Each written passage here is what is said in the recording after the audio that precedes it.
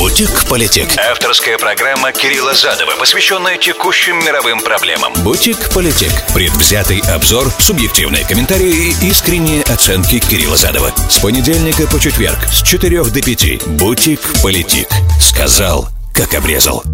Приветствую, друзья, с вами Кирилл Задов от Politic. Сегодня 27 июня 2022, понедельник. Давно меня не было в эфире с этой передачи, по крайней мере, поэтому какие-то долги придется, конечно, закрывать. Начнем мы с литовской ситуации, обсудим ее, потому как это на прошлой неделе и на позапрошлой неделе было, наверное, главное, что будоражило, потому как серьезный эскалационный потенциал имеет за собой. Перейдем технично к саммиту Большой Семерки в немецких Альпах, поговорим о том, что там происходит, какие свежие, в кавычках и не в кавычках, идеи приходят лидерам коллективного Запада. Ну и в последнем сегменте, надеюсь, когда останется время, поговорить о коллапсе израильского правительства и о новых выборах. Немножко хотя бы надо начинать эту тему, она большая такая, тема elephant, да, тема слон. Надо немножко под нее начать делать подкоп хотя бы, да, чтобы потом было проще, потому как там много чего есть сказать, и, соответственно, надо постепенно подходить к этому вопросу, как это структурно. Вот так будем делать, наверное. Напоминаю, что вы можете мне писать 347-460-0877, это смс-портал прямого эфира для всех, кто в прямом эфире меня слушает. Мне к моему Филадельфия, Application iHeart, Application Руис и радио везде в нации. Все остальные, кто смотрит меня на YouTube, подписывается на канал. Армия подписчиков растет, это очень приятно. Пишите мне, кстати, можете в YouTube тоже комментировать, я там буду отвечать. 347-460-0877, еще раз, это смс-портал прямого эфира. Politic. Сказал, как обрезал. В начале предыдущей недели и в конце позапрошлой, в принципе, даже уже стало ясно, что Литва вводит определенные ограничения. Кстати, как она это объясняла, вкупе с санкциями, которые наложил Евросоюз на транзит, некоторые части номенклатуры грузов, которые идут через литовскую территорию в эксклав, Калининград, российский эксклав, который был когда-то Восточной Пруссией, назывался Кенигсберг, и после Второй мировой войны остался за Россией. И сухопутной границы, как мы понимаем, он с Россией не имеет, и отделен территорией Литвы между российской, между Россией и Калининградом, который, да, находится чуть в стороне, есть определенный барьер физический, который нужно преодолевать. И, кстати, по соглашению, когда Литва вступала в Евросоюз, то было подписано определенное соглашение, в котором гарантировался беспроблемный, бесперебойный транзит всех необходимых грузов в Калининград через литовскую территорию. Это было одно из условий согласия всех до вступления Литвы в Евросоюз, что тем самым такое решение ставит всю эту проблему в некое правовое лимбо, не совсем понятное, как с правовой точки зрения, по идее, это может быть решено, потому что, с одной стороны, Литва обязалась обеспечить бесперебойный транзит, с другой стороны, Литва есть часть Евросоюза, и поэтому должна исполнять решение Евросоюза, за которое, кстати, она, естественно, сама тоже голосовала. Вот зная, тем не менее, в момент, когда она голосовала, это и маленькие детали, о которых не все думают о них, но они же есть, нельзя же выкинуть это из слова, из песни. Да, Литва же знала, что когда она голосовала за санкции, запрещающие поставку через ее территорию, в частности, каких-либо товаров в Калининград, она же понимала, что есть также конфликтное соглашение с этим принципом, да, говорящее о том, что она обязана разрешать бесперебойный транзит любых грузов на территорию Калининграда через свою. И это немножко странно, с одной стороны. С другой стороны, понимая опасения Литвы относительно, в принципе, всей ситуации, в общем, да, это получается такое, как бы это правильно выразиться здесь, получается такое немножко self-fulfilling prophecy, да, то есть, с одной стороны, мы опасаемся России как военную угрозу, с другой стороны, мы предпринимаем некоторые действия, и в результате этих опасений, которые эту угрозу еще более увеличивают. Почему увеличивают? Потому что, с точки зрения международного права, опять же, любая блокада, а в данном случае частичная блокада эксклава российского, она предполагает, это считается, в принципе, актом объявления войны. То есть получается, что существует вот такая Литва, которая самостоятельно заблокировала поставки из одной части России в другую часть России грузов, прервала их, то есть эффективно ввела частичную блокаду. Да, понятно, что не полную, потому что, во-первых, остается еще морской путь, но кроме этого пассажиропоток через Литву продолжается, и далеко не все грузы к транзиту запрещены, а только те, которые попали под санкции, что, в принципе, да, делает эту проблему менее актуальной. Тем не менее, она, да, серьезная, И вполне возможно, ответ будет жестким, пока непонятно, кстати, какой он будет до сих пор. Мои источники мне не сказали, какой он будет, но там предлагалось много разных вариантов, в том числе, например, блокирование воздушного пространства Литвы, России, например, да, что тоже является фактически актом блокады и фактически, да, на языке международного права означает таким одним из вариантов объявления войны друг другу.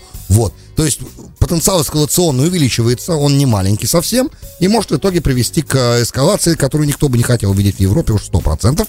И пока дипломатического пути out, да, way out, пока отсутствует, да, не видно, пока не нащупывается. Хотя какие-то заявления от Еврокомиссии прозвучали, что они должны будут какие-то, то, что называется по-английски carve out, да, какие-то сделать в этом баде, в этом достаточно мощном таком толстом теле санкций, сделать какие-то, вытесать какие-то емкости, да, в специальные возможности для того, чтобы эти санкции каким-то образом в данном случае обходить. Как? Пока не совсем понятно, но теоретически такая возможность существует. Что означает, раз так, в потенциале, что, может быть, удастся в данном случае какого-либо конфликта избежать.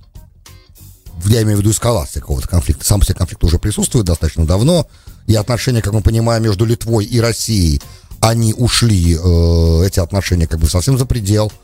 И вообще с близлежащими странами, по-моему, на сегодняшний день остаются только более-менее, такие рабочие отношения между Россией и Эстонией. Опять же, после заявления Путина, по-моему, на Петербургском экономическом форуме о том, что на самом деле царь Петр ничего не захватывал, а только освобождал территории. Вот, по-моему, этот разговор касался Нарвы. Соответственно, тут же, по-моему, был вызван там российский посол в Таллине был вызван для объяснений. То есть постоянно возникает определенный эскалационный потенциал.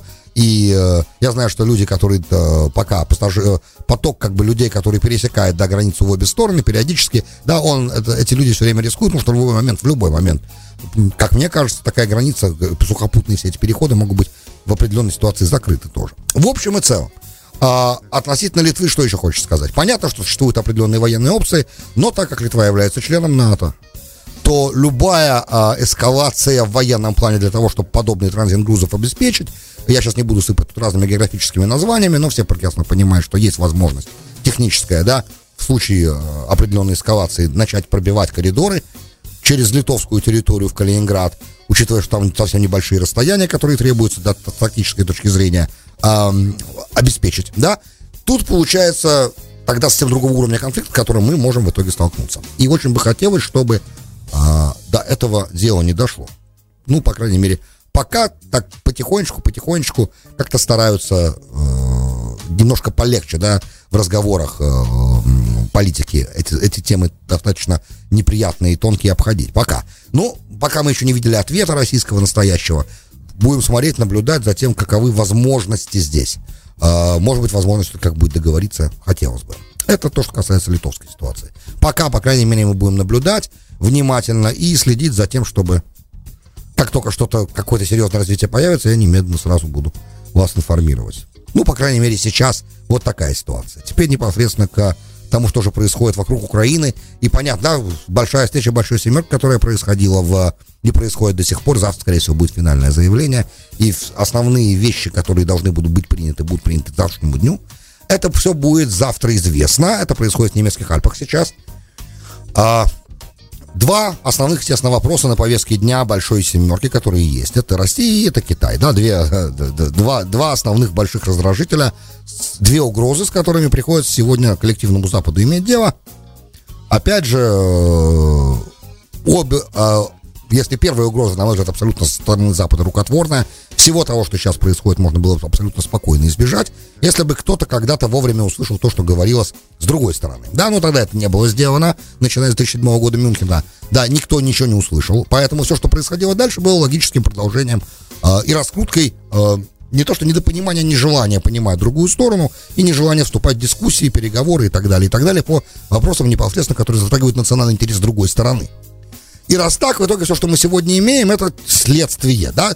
С Китаем немножко другая ситуация. Там в плане экономического определенное давление происходило определенное использование механизмов свободной торговли, свободного рынка, которые есть, и определенный статус привилегированного торгового партнера, который у Китая был достаточно долго, которым он пользовался для того, чтобы, да, на той лошади, которую мы же ему дали, спокойно оседлать ее, ездить, и в итоге оказался впереди многих-многих западных стран в экономическом плане, и проводит достаточно свою суверенную собственную экономическую и не только экономическую политику, формируя адженду, формируя определенные союзы, выстраивая определенный уровень отношений с развивающимися странами, то есть строя такую империю, которая смотрит вне, да, тоже непосредственно, без, кстати, использования в основном военной силы, то есть при этом укрепляя свой оборонный потенциал и атакующий потенциал тоже, то есть укрепляя свою армию, укрепляя свой флот. Это мы все тоже наблюдаем. Понятно, что для Европы и для США сегодня, да, и для Японии, которая тоже входит в большую семерку, и для Канады, все это представляет определенные угрозы, с которыми надо иметь дело. В отличие от России только, да, если западная экономика в основном от российского, зависит от российского экспорта энергоресурсов, то с Китаем все значительно сложнее. Взаимный оборот торговый огромный, колоссальный. И из того, что слышно было на этой встрече Большой Семерки, сейчас немного отличимся от Украины чуть-чуть, для того, чтобы этот вопрос, по крайней мере, закрыть, да, из того, что слышно на этой Большой Семерке, будет подход к китайской проблеме таким двояким. С одной стороны, перед Китаем, да, то есть попытка, сочетать несочетаемое. То есть, с одной стороны, будет постоянное представление Китаю тех пунктов и тех моментов, по которым Запад коллективный с Китаем не согласен. Да, то есть то, что мы фактически в этих всех заявлениях вокруг этой встречи Большой Семерки слышим повторение того, что нам говорит наш президент Байден уже последние 1,5 года, даже чуть больше, о том, что можно, что мы будем четко совершенно говорить, где мы с Китаем не согласны, при этом будем как бы вместе торговать, и по тем местам, где мы можем сотрудничать, будем сотрудничать. Ну, попытка была такого подхода и к России применима, попытка была администрации подобную адженду сформулировать, но когда дело коснулось реальности, реальность разбилась об эти воздушные замки, да, об эти, простите, песчаные замки эти рассыпались в труху с началом украинской военной кампании. Поэтому здесь, с Китаем, так как Китай, по крайней мере, пока ни в каких активных военных действиях не замечен, по крайней мере, пока, еще раз повторю, да, хотя многие уже говорят, что вот-вот скоро специальная военная операция по освобождению Тайваня от антикоммунистического режима может быть проведена, да, говоря китайским языком, и, соответственно, вопрос присоединения Тайваня может быть решен силой, теоретически. Да, опять же, все понимают, что эта угроза реальна, и учитывая, что тренд уже начался, да, решение своих внешнеполитических проблем военным путем. Кто первый начал? Хочу напомнить, да? Кто в последнее время первым начал решать свои политические проблемы военным путем? Азербайджан, да? С помощью Турции, да, на постсоветском пространстве впервые, да, впервые за несколько последних десятилетий этот вопрос решил Азербайджан. Успешно решил, кстати. Большую часть Карабаха смог присоединить себе назад.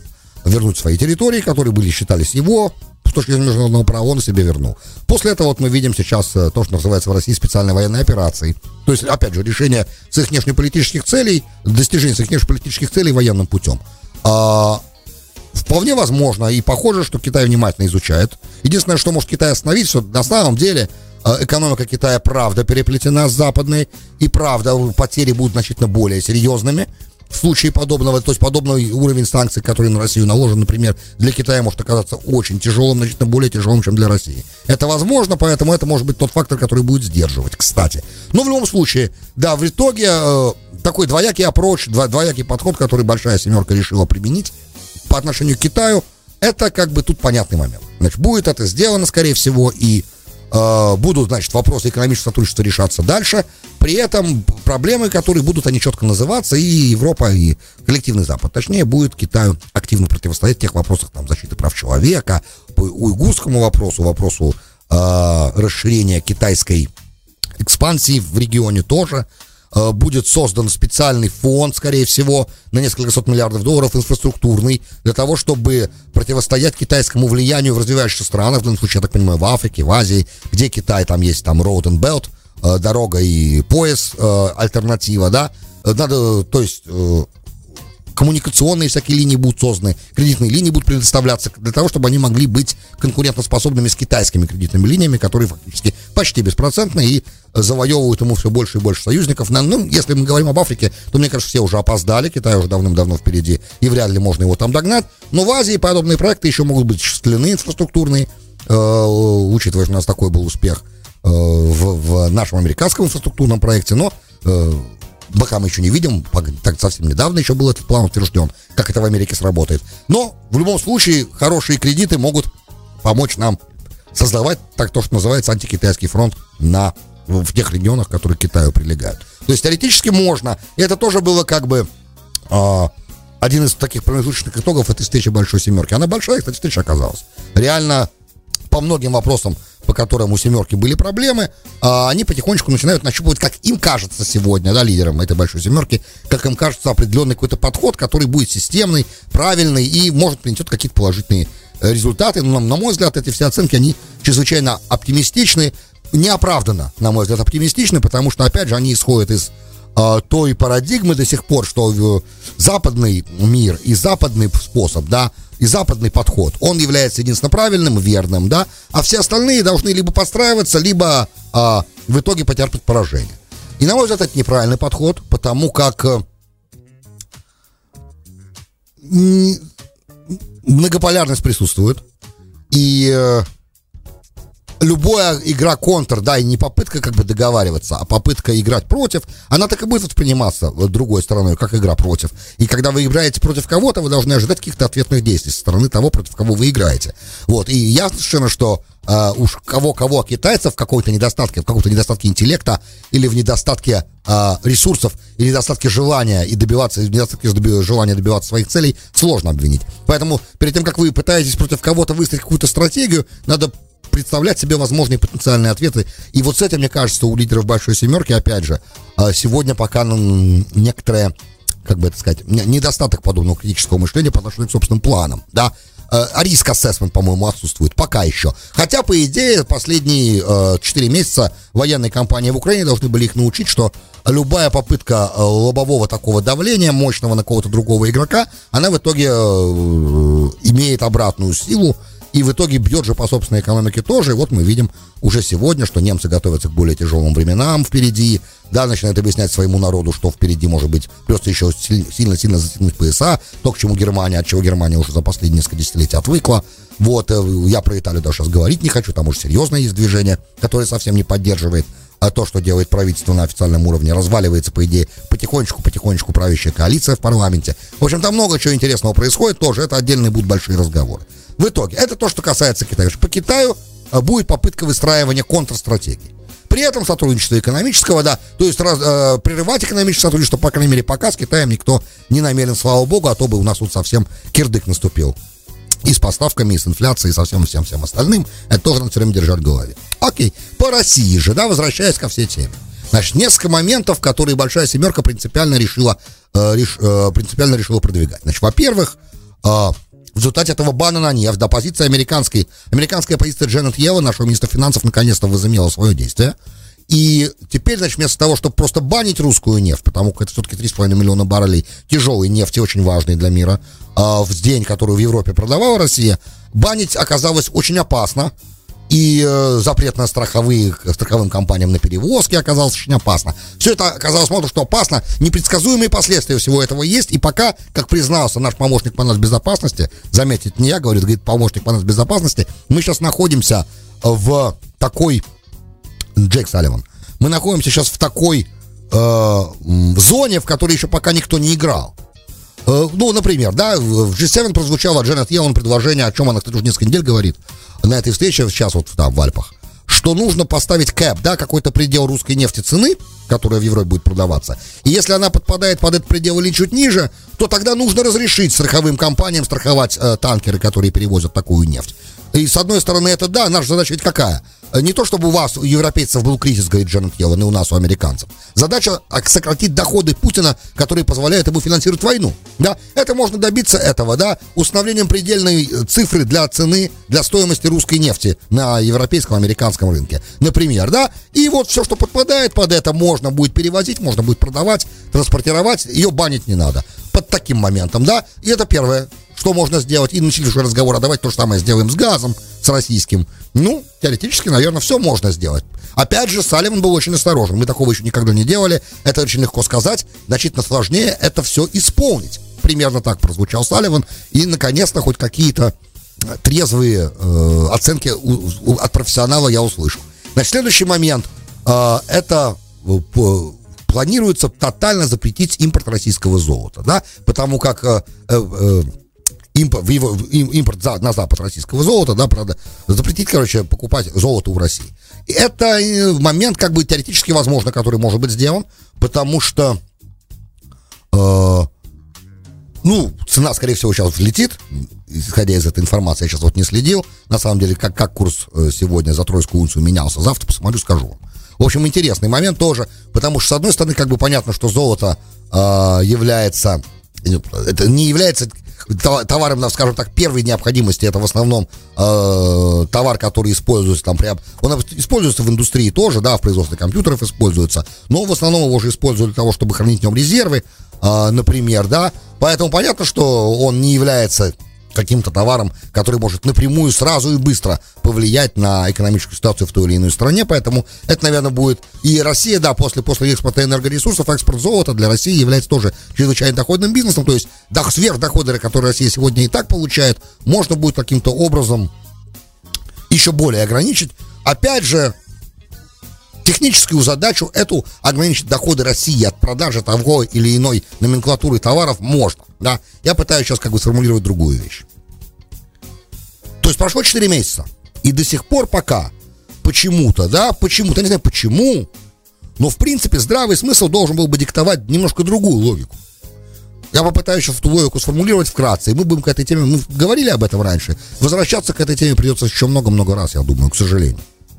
Когда у вас есть какой-то механизм, группа действий, да, которые вы предпринимаете, то-то и то-то вы хотите сделать, и вы ожидаете какого-то результата. В данном случае, что внешняя политика поменяется государство, что оно прекратит военные действия, например, вы ожидаете, и что риторика поменяется, много чего, да. Вы думаете, что вы сможете этого добиться определенным набором действий.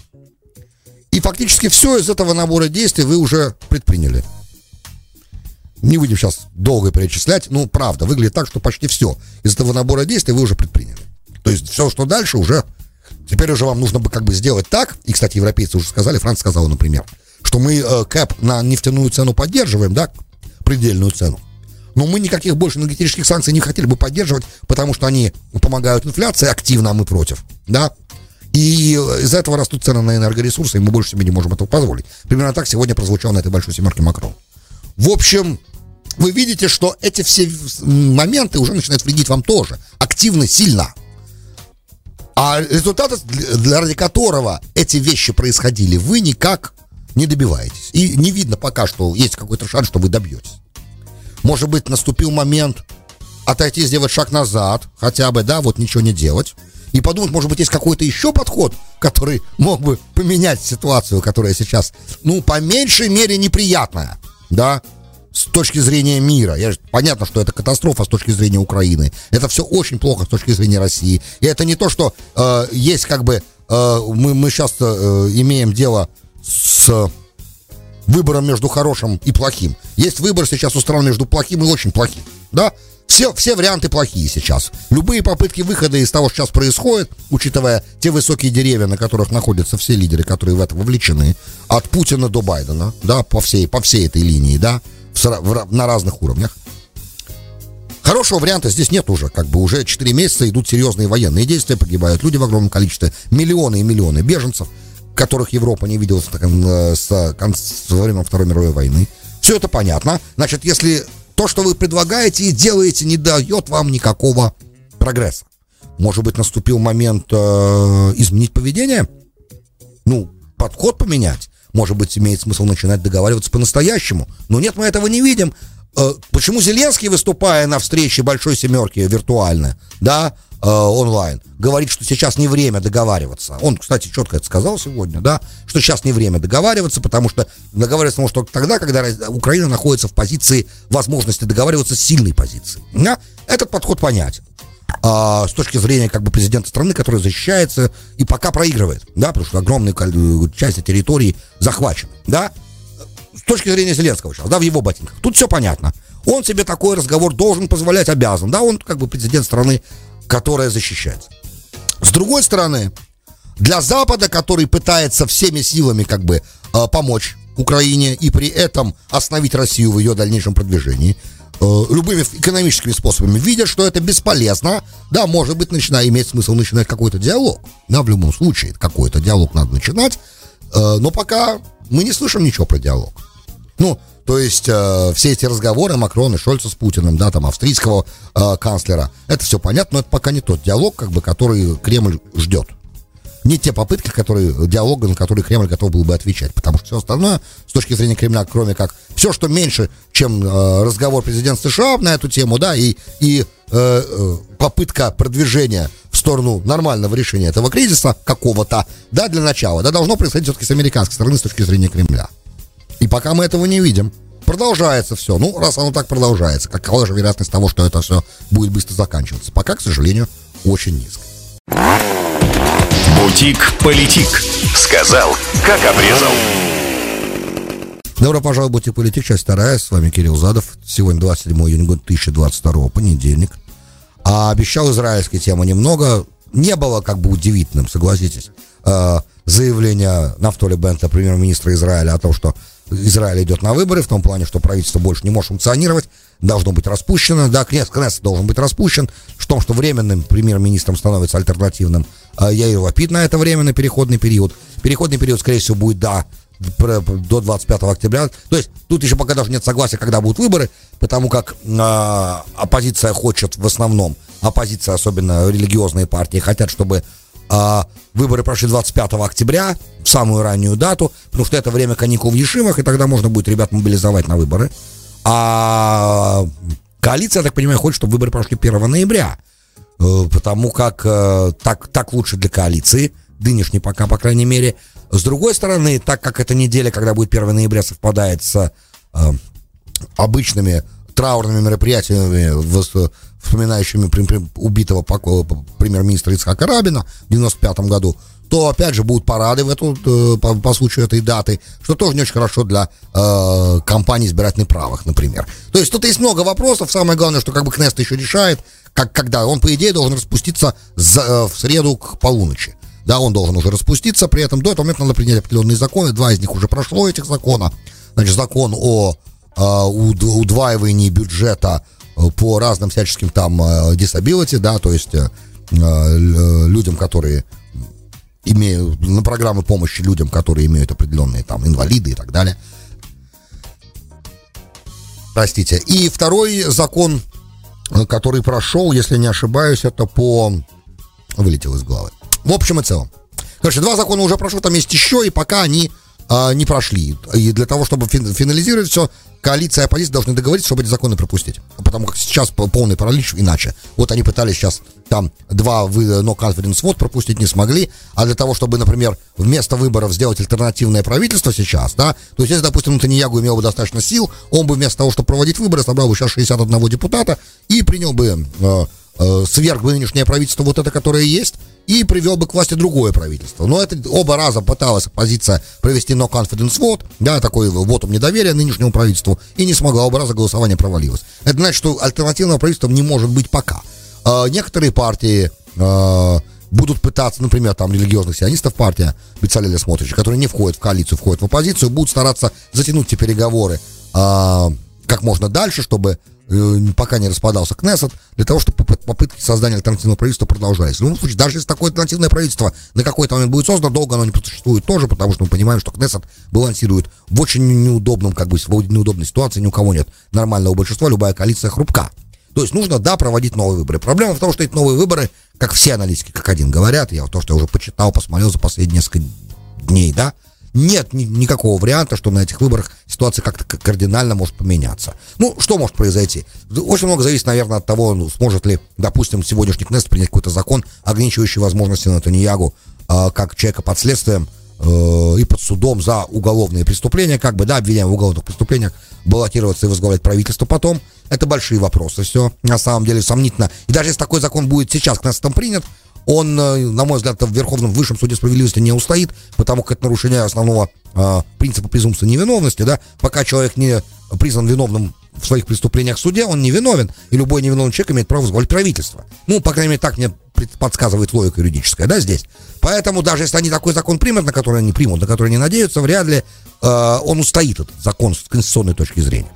Теперь, даже оставим это в стороне. Значит, допустим, будут новые выборы, да, скорее всего, они будут, и Нафтали Беннет решает, что не идет в политику в этот раз, этот пересидит этот раунд, да, отдохнет немножко, чтобы потом богодоль вернуться, да, то есть вернуться по-крупному. Вряд ли что-то поменяется в политическом раскладе. Ну, тогда Елла Шакет, скорее всего, займет в партии Ямина главную роль будет играть, а вдруг, может быть, она зайдет в Ликуд, на самом деле, теоретически такая возможность есть. Ну, что партия Ямина, да, это партия англов, да, в основном англоговорящих и поселенцев, и репатриантов с правыми убеждениями, да, это правая партия, она поэтому называется Ямин, но все они когда-то выходцы-то из Ликуд, на самом деле, то есть туда они могут вернуться. Что с Гидеоном Сааром будет не совсем понятно, но в итоге количество, вот этот баланс между правыми и левыми вряд ли поменяется. И так этот баланс не очень убедительный в правую пользу, то есть он есть как бы, да, но он не очень уж такой прям сильно убедительный. Плюс есть в правом лагере, даже если вы относите Либермана к правым, что совсем не всегда на самом деле верно. Допустим, если мы относим Либермана к правым. Вот, например, Либерман сказал, что он в следующем правительстве никоим образом не готов сидеть с религиозными опять. То есть на заборе моча начинаем сначала. Ничего же не меняется. Да? То есть структурную надо реформу проводить политическую, она же не была проведена, и ни одна сегодня политическая сила в Израиле такую реформу себе провести позволить не может. В общем и целом, друзья, балаган по новой, все сначала. Единственное, что год, конечно, был относительно, на мой взгляд, относительно продуктивным. Некоторые вещи были сделаны. Ну, посмотрим. Это те самые, кстати, вещи, за которые многие религиозные партии не страшно ругают Беннета. Вот, и Лапида. Посмотрим, во что эти 3 месяца Лапида в итоге выльются. Помним, что визит Байдена состоится уже в тот момент, когда Лапид, скорее всего, будет премьер-министром. Это ближайший, вот в следующем месяце фактически уже. Друзья, большое спасибо, что были со мной. С вами был Кирилл Задов. Вы слушали «Бутик Политик». До встречи завтра. «Бутик Политик». Сказал, как обрезал.